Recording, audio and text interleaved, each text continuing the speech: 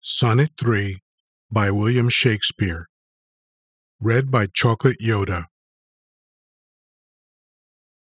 Look in thy glass, and tell the face thou viewest.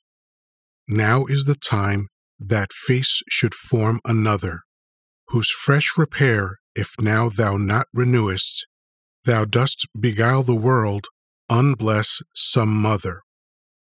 For where is she so fair, whose uneared womb disdains the tillage of thy husbandry? Or who is he so fond will be the tomb of his self-love to stop posterity?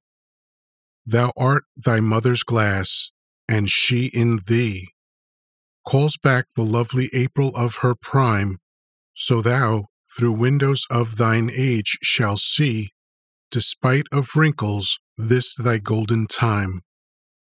But if thou live, remembered not to be, die single, and thine image dies with thee. End of Sonnet 3.